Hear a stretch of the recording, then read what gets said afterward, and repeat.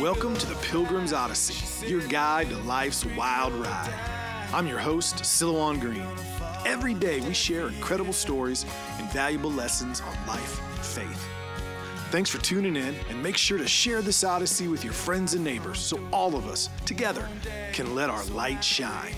Welcome, friends. It's another episode of the Pilgrim's Odyssey. Silouan here, coming to you on Monday on my way to Alaska. That is right. The beautiful and majestic land. It is truly the call of the wild. You just say the name Alaska, and what do you start thinking about? Mountains and wide ranges, freedom and possibility. Of course, if you travel to Alaska, what's that freedom and possibility come with? A little bit of risk. It's a brutal land where many dreams have been crushed. Oh, to go to Alaska. Well, I've been on this Alaska high, getting up early this morning, heading to the airport. I was kind of confronted once you got to the airport, once I got on my flight, of the opposite of the spirit of Alaska. Sitting on my flight to Dallas, where I have a long layover before I head north, I listened to a conversation of a couple people ahead of me, centered around this young girl bemoaning the fact that people don't have to wear masks anymore. And how comforted it made her feel for the last year. Now, she's in her early 20s. She even admitted in the conversation that she wasn't at a high risk, but with all these new variants going around, it had her worried, and you never knew when you'd become an at-risk population. And even with vaccines, how safe and secure the mask made her feel. I wanted to scream out as I said there, "Go north, young lady. Go to Alaska." I've said this before on the Odyssey, but as I've traveled around the last year, without a doubt, the people most freaked out about COVID have been young people. People, by the way, the least at risk, the least likely to be impacted by it. People, by the way, that there's really not much of a reason to wear a mask or even get vaccinated. Now, I'm not saying if you want to do that, that's necessarily a horrible idea. You go right ahead. But don't think doing it is keeping you from impending doom.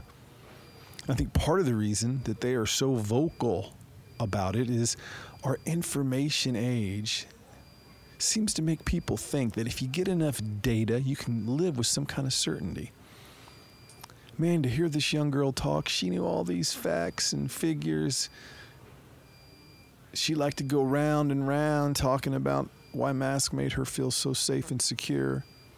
Yet not once did I hear her say the main one, which is, what's really the reason for it? How is it really protecting you from life? How is it giving you a sense of certainty? Because life is uncertain. But of course, you can't live life with certainty. And inevitably, this desire to live with certainty, to acquire enough information that you know exactly what's going to happen, just leads to insecurity because you can't do it. And these insecure people looking for security become very, very fragile. Now, again, as I said earlier, if you're on the opposite side of that spectrum, you survive a journey into the wild. Not only do you understand this very well, that there's no such thing as certainty, but you actually begin to thrive on the cold, hard reality of life in existence. You begin to thrive on the idea of uncertainty. Makes you feel alive. Makes you be thankful for the day you have. Now, play it safe, you might just get paranoid, like the young girl I overheard on the airplane. You might just get paranoid, and you might just miss life that is passing you by. You might just miss it.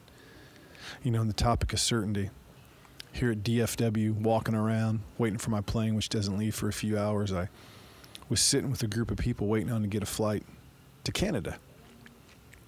Now, talking about trying to create certainty where you cannot create certainty. All the folks on that plane had to have their passport ready, which makes sense. You go into another country. But they all had to fill out a medical form. I saw it was about a page long, a whole bunch of questions.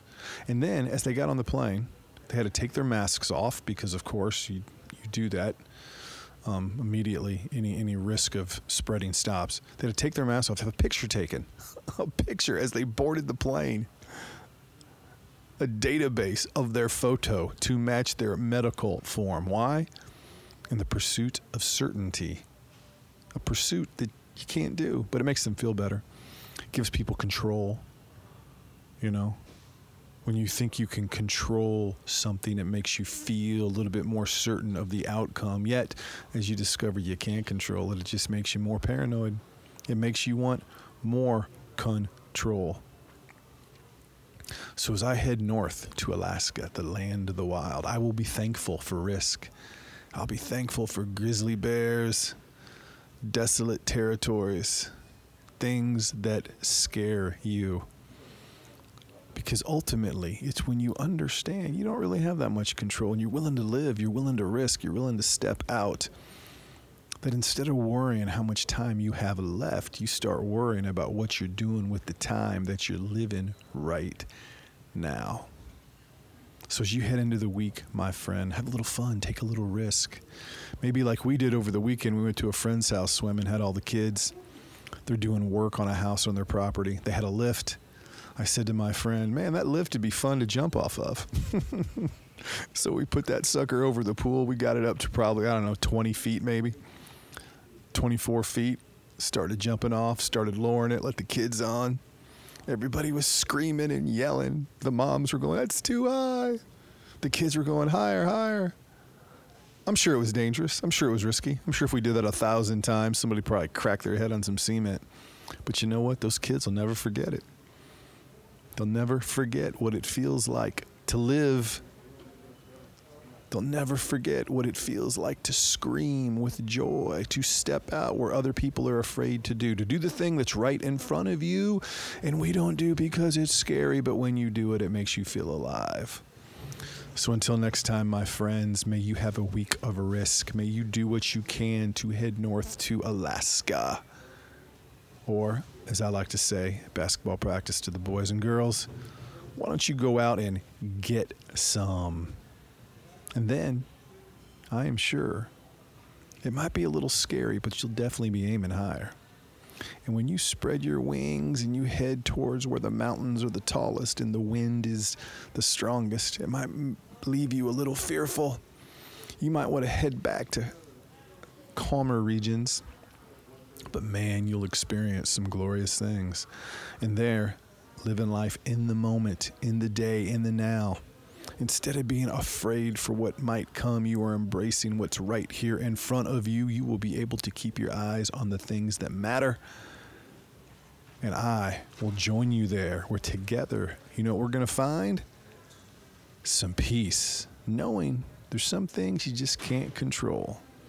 You can never limit risk so much that there's certainty. That the nature of life is uncertainty. And the only thing certain is it's going to be gone someday. So what are you going to do between now and then? I know what I'm going to do. I'm going to take some risk. I'm going to have some fun. And I'm going to teach my kids to do the same. I'm Silouan. Enjoy your week. I'll be reporting back soon from Alaska. You've been listening to The Pilgrim's Odyssey. Make sure you comment, share, and like this podcast so all of us together can let our light shine. For books, videos, and more content from me, your host, please visit Silouan.com. That is Silouan, Silouan.com. Until your next visit on The Pilgrim's Odyssey, I'm your guide on life's wild ride, Silouan Green.